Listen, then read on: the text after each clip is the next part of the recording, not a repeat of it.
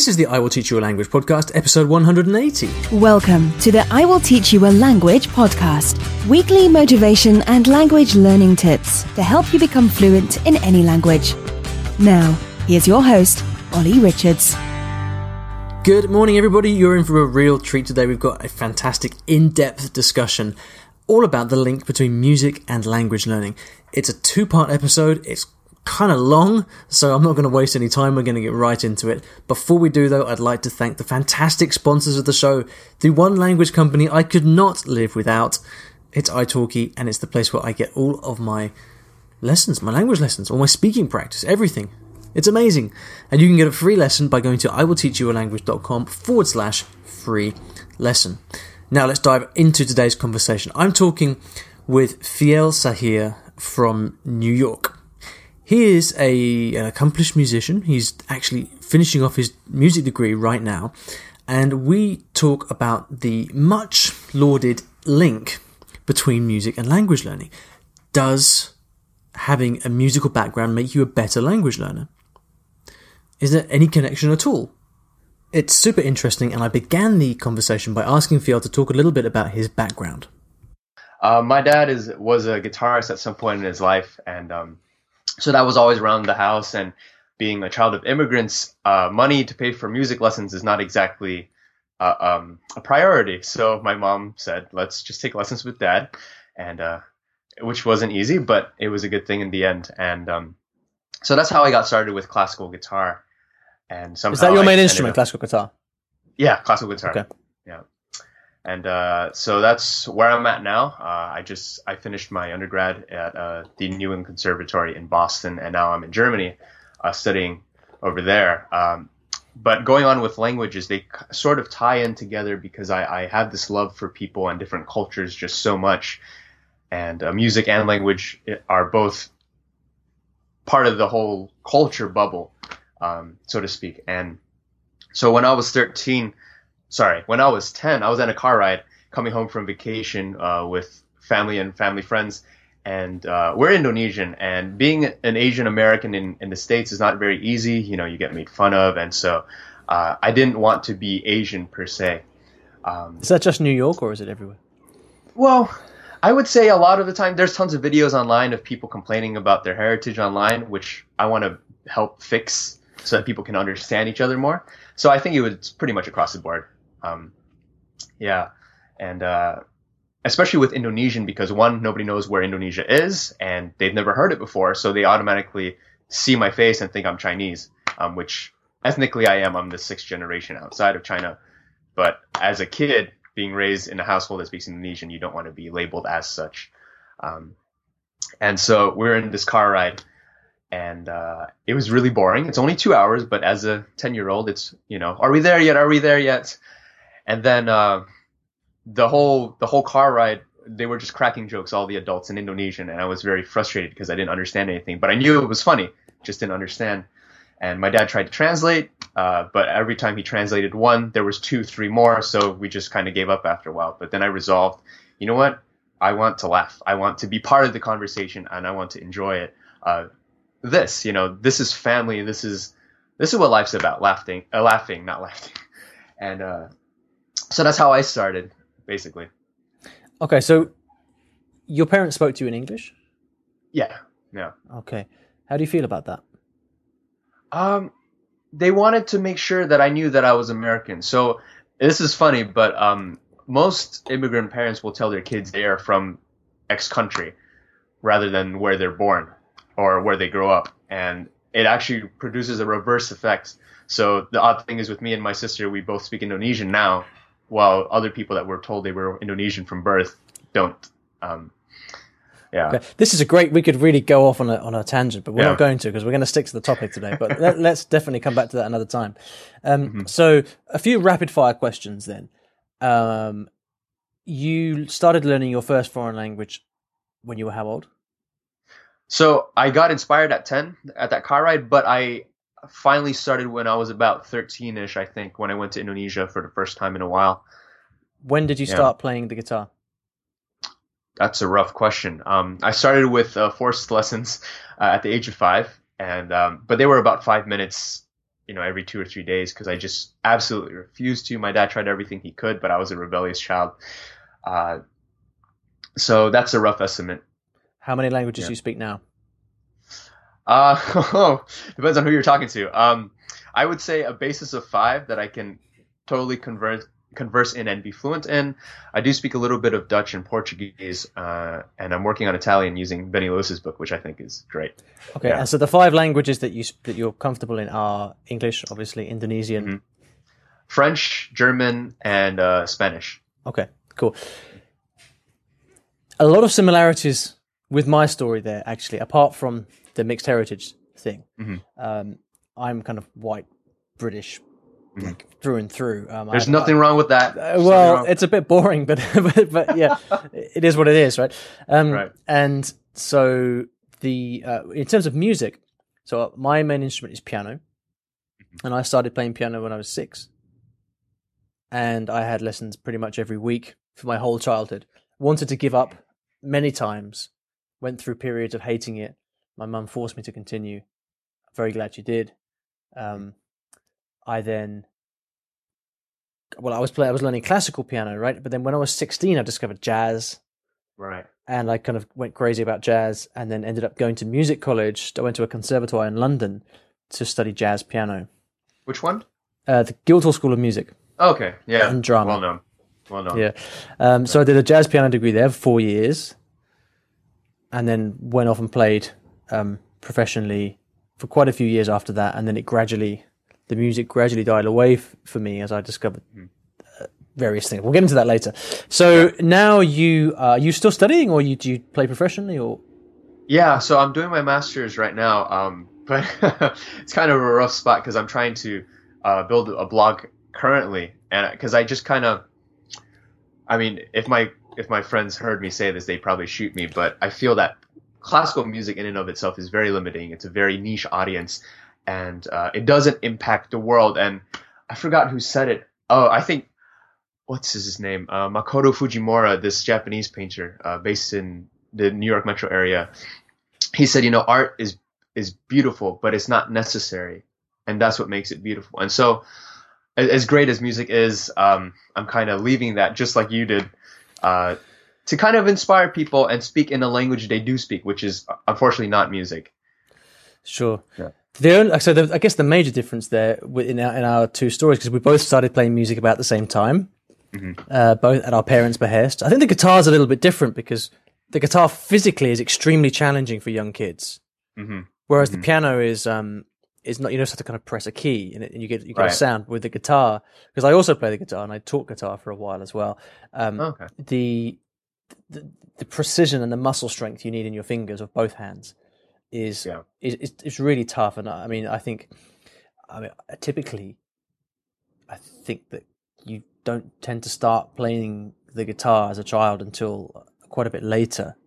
Right? It's a bit like singing. I mean, most professional guitarists I know, they started when they were kind of maybe 10. It wasn't not that young compared to a lot of others. So the major difference with us then is that my language learning started when I was 19. I really didn't, because I grew up in an environment with no foreign languages at all, other than the odd kind of family trip to France, where we would all kind of massacre ordering the baguettes every morning. I had no exposure to languages at all, so it all happened all of a sudden for me, and I had to kind of not only discover how to learn languages, but also why to learn languages. I guess you had a pretty solid reason, pretty clear reason from an early age, didn't you? So okay. So we're talking about music and languages, and it's interesting that you already feel that you're moving away from music and towards languages. I mean, that's certainly what happened to me as well, although it took a lot longer for me. I really wasn't sure what I was doing for a long time. I'd always been learning languages since I was 19, but it took me quite a long time to come to the realization that actually, this musician's lifestyle is not really for me. Right. But one of the things that I'm always very aware of when I'm learning languages and doing all kinds of things actually is my musical background. Like, I still remember very clearly what life as a student musician was like, and the amount of time that we would spend practicing, the amount of time spent performing, and rehearsing the performance and all these things. I still have that memory is always there whenever I take on any kind of difficult task, such as learning a language. So maybe like by way of starting off this discussion then, let me ask you, how would your language learning have been different if you hadn't had any music in your life? Okay. So for starters, I would say I'm a very non-disciplined person. And I'm always looking for the easiest way out of things, I think, in general. Even with Italian right now, I'm just using Benny's book and maybe listening to a few podcasts and things. But I'm not putting as much effort as one should. And the thing is with musicians, as you know, Ali, practicing 5 hours a day is actually not enough.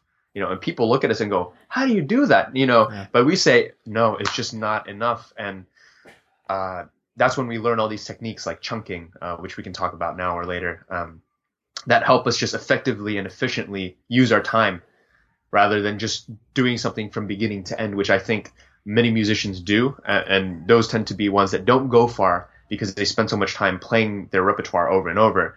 And same for language learners. They feel that as long as they've gone over a dialogue from beginning to end 20 times a day, it'll stick in their brain. But the truth is they have to play with it. They have to, kind of shape how they practice, quote unquote. Yeah. Well, let's talk about that because, to my mind, this is one of the major connections between music and languages, and it's often, I think, when people ask this question, like how has being a musician helped your language learning, I think most of the time what people have in their mind is like accent and and your ear, but actually, I mean, I'm sure that helps, but one of the main things that I feel I've got from music is exactly what you just mentioned, which is the experience of practicing.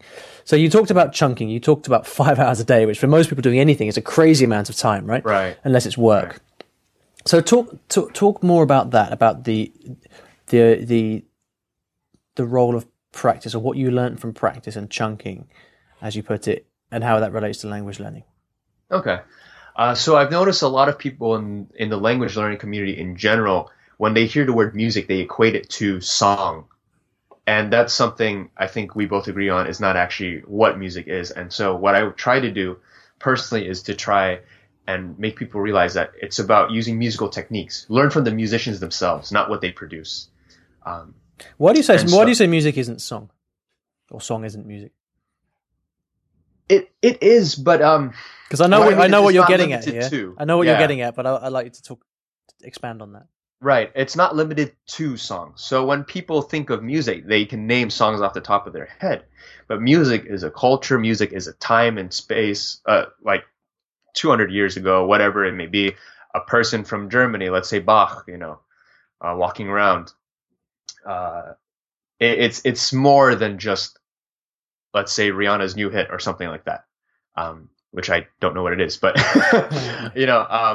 because when musicians talk about music, we will ask further what composers you play, which era is your favorite? Do you like Renaissance? Do you like classical? Do you like romantic?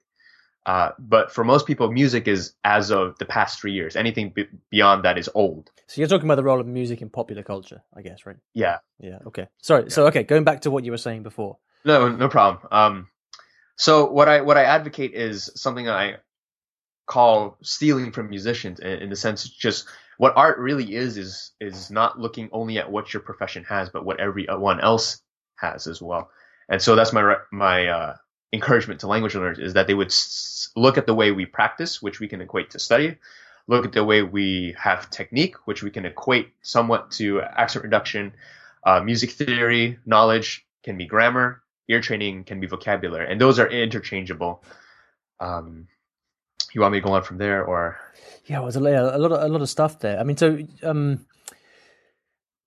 you mentioned the amount of practice that you do in a day, and how you'd use techniques like chunking to actually make that effective.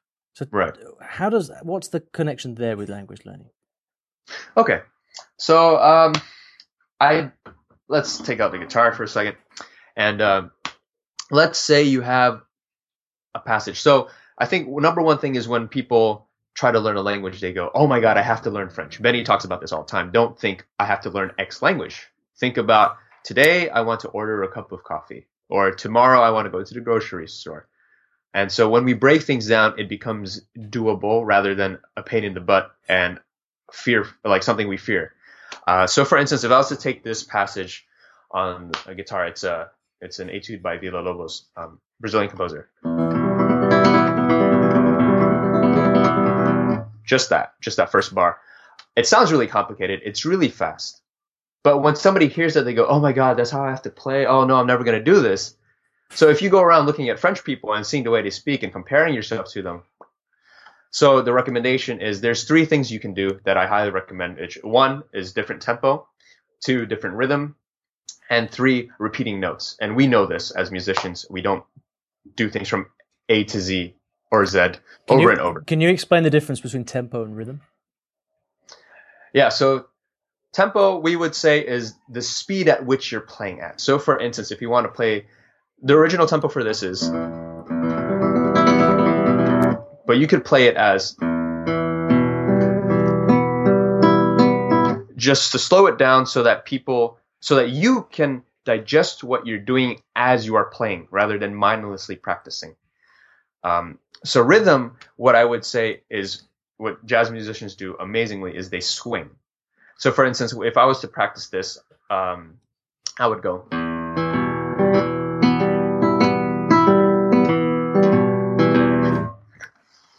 And the whole goal of this whole thing is brain flexibility. That's because when we are able to be flexible, we can fix our mistakes as we're speaking because we're conscious of them. For different tempo, you can use a metronome as well, and experiment between going slower, but beyond normal speaking speed and faster, and then you adjust in between. I'm sure you've done that as well. So we've got tempo, rhythm, and what was the third one? Repeating notes. Repeating the notes. Okay, as a practice technique, you mean? Yeah. Could you give us a quick example of that? Yeah. So instead of again, you'll go.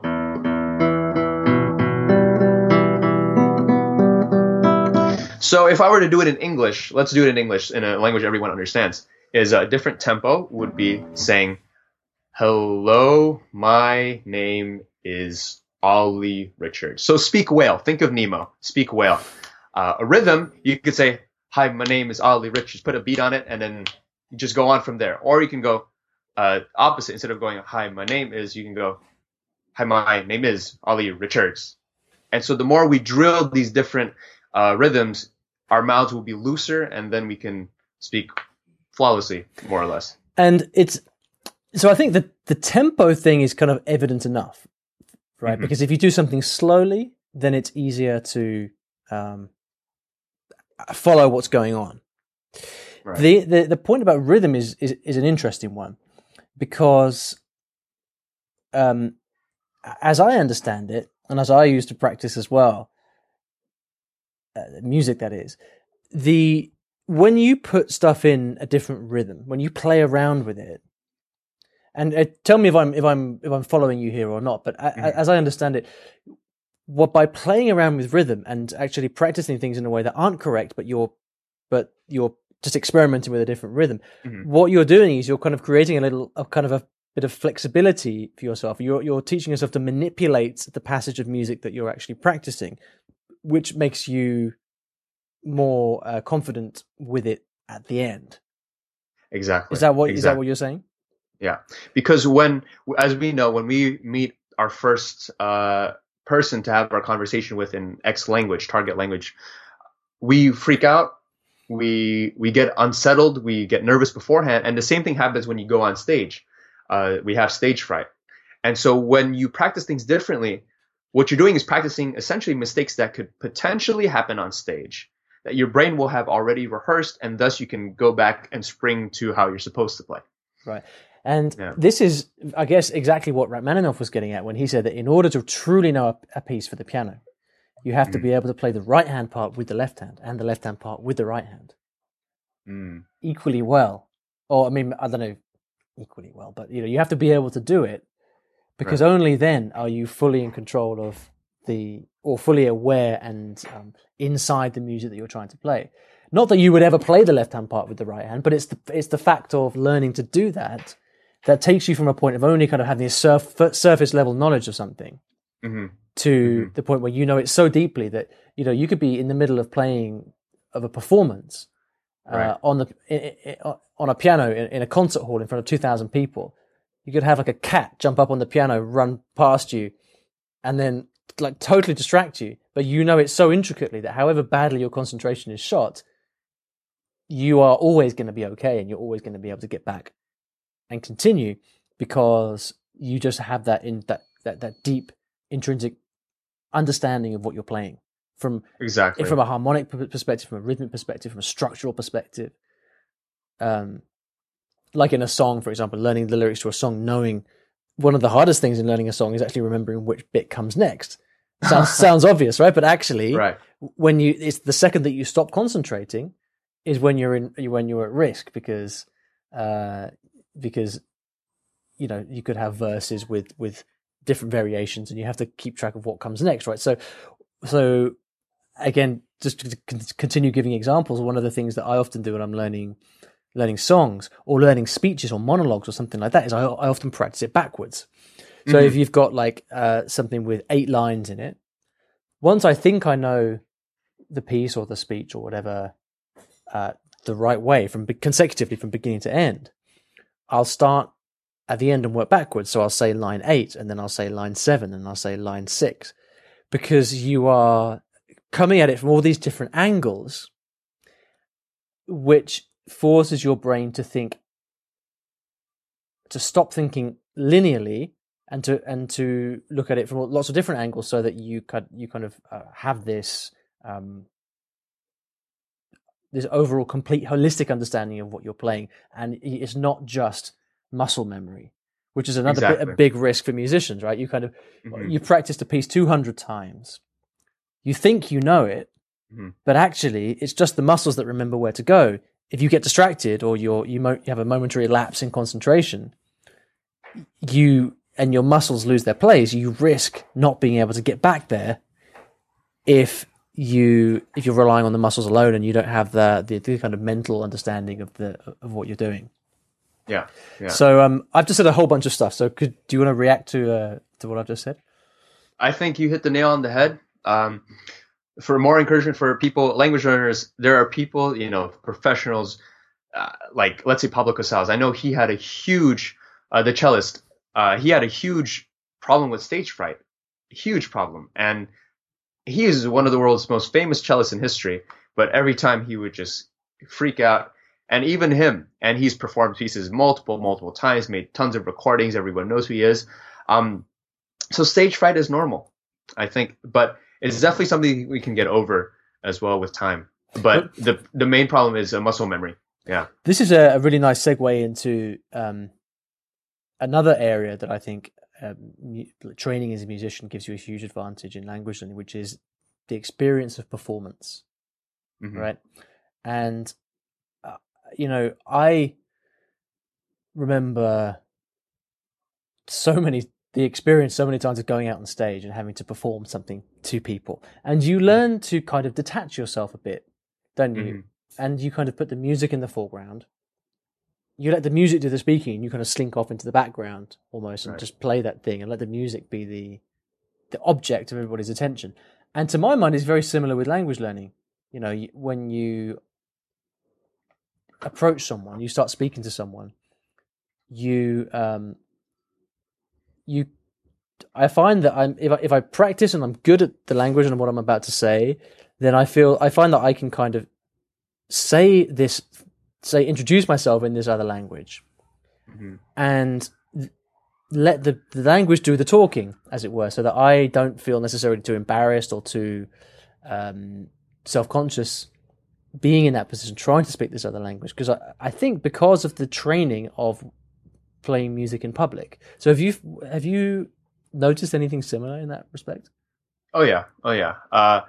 There's something what I call the various stages of filtration in order to help us get over our stage fright, because each time, so if we were, stage 1 is basically us in our room.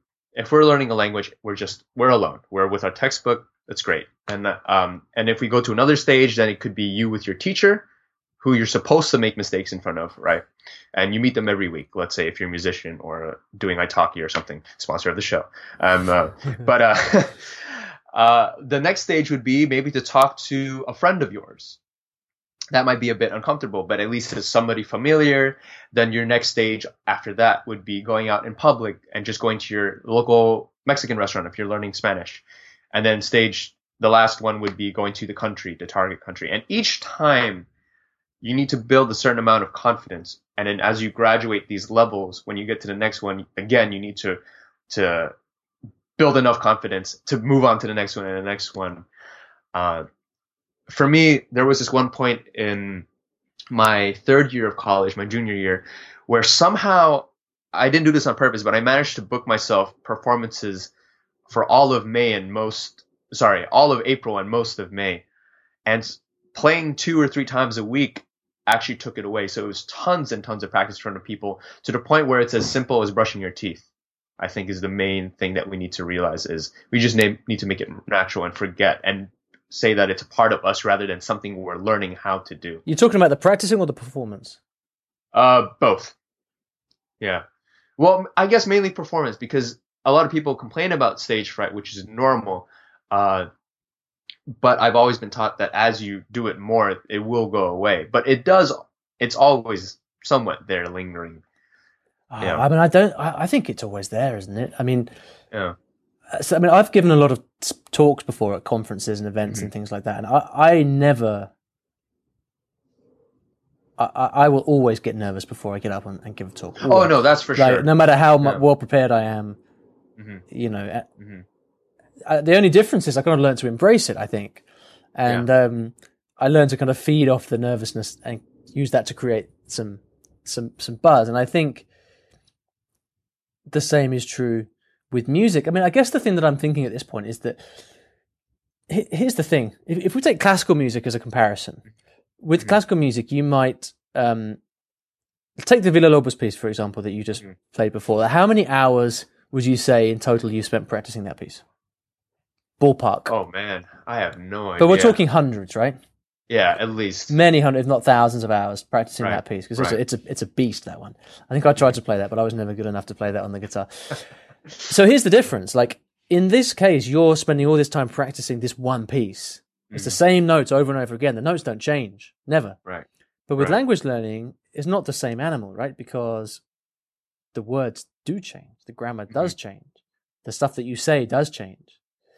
So in the sense that when we come to speak a language with people, you never know what's going to happen. How do you reconcile the difference between learning one piece of music and then learning to prepare for the unknown, which is what speaking a language always is? How indeed. On that note, on that particular cliffhanger, I will leave you to hear the rest of our conversation. Check back in the next episode where we will carry on and talk more about this topic. If you can't wait and you're impatient, you can find the complete video on my YouTube channel.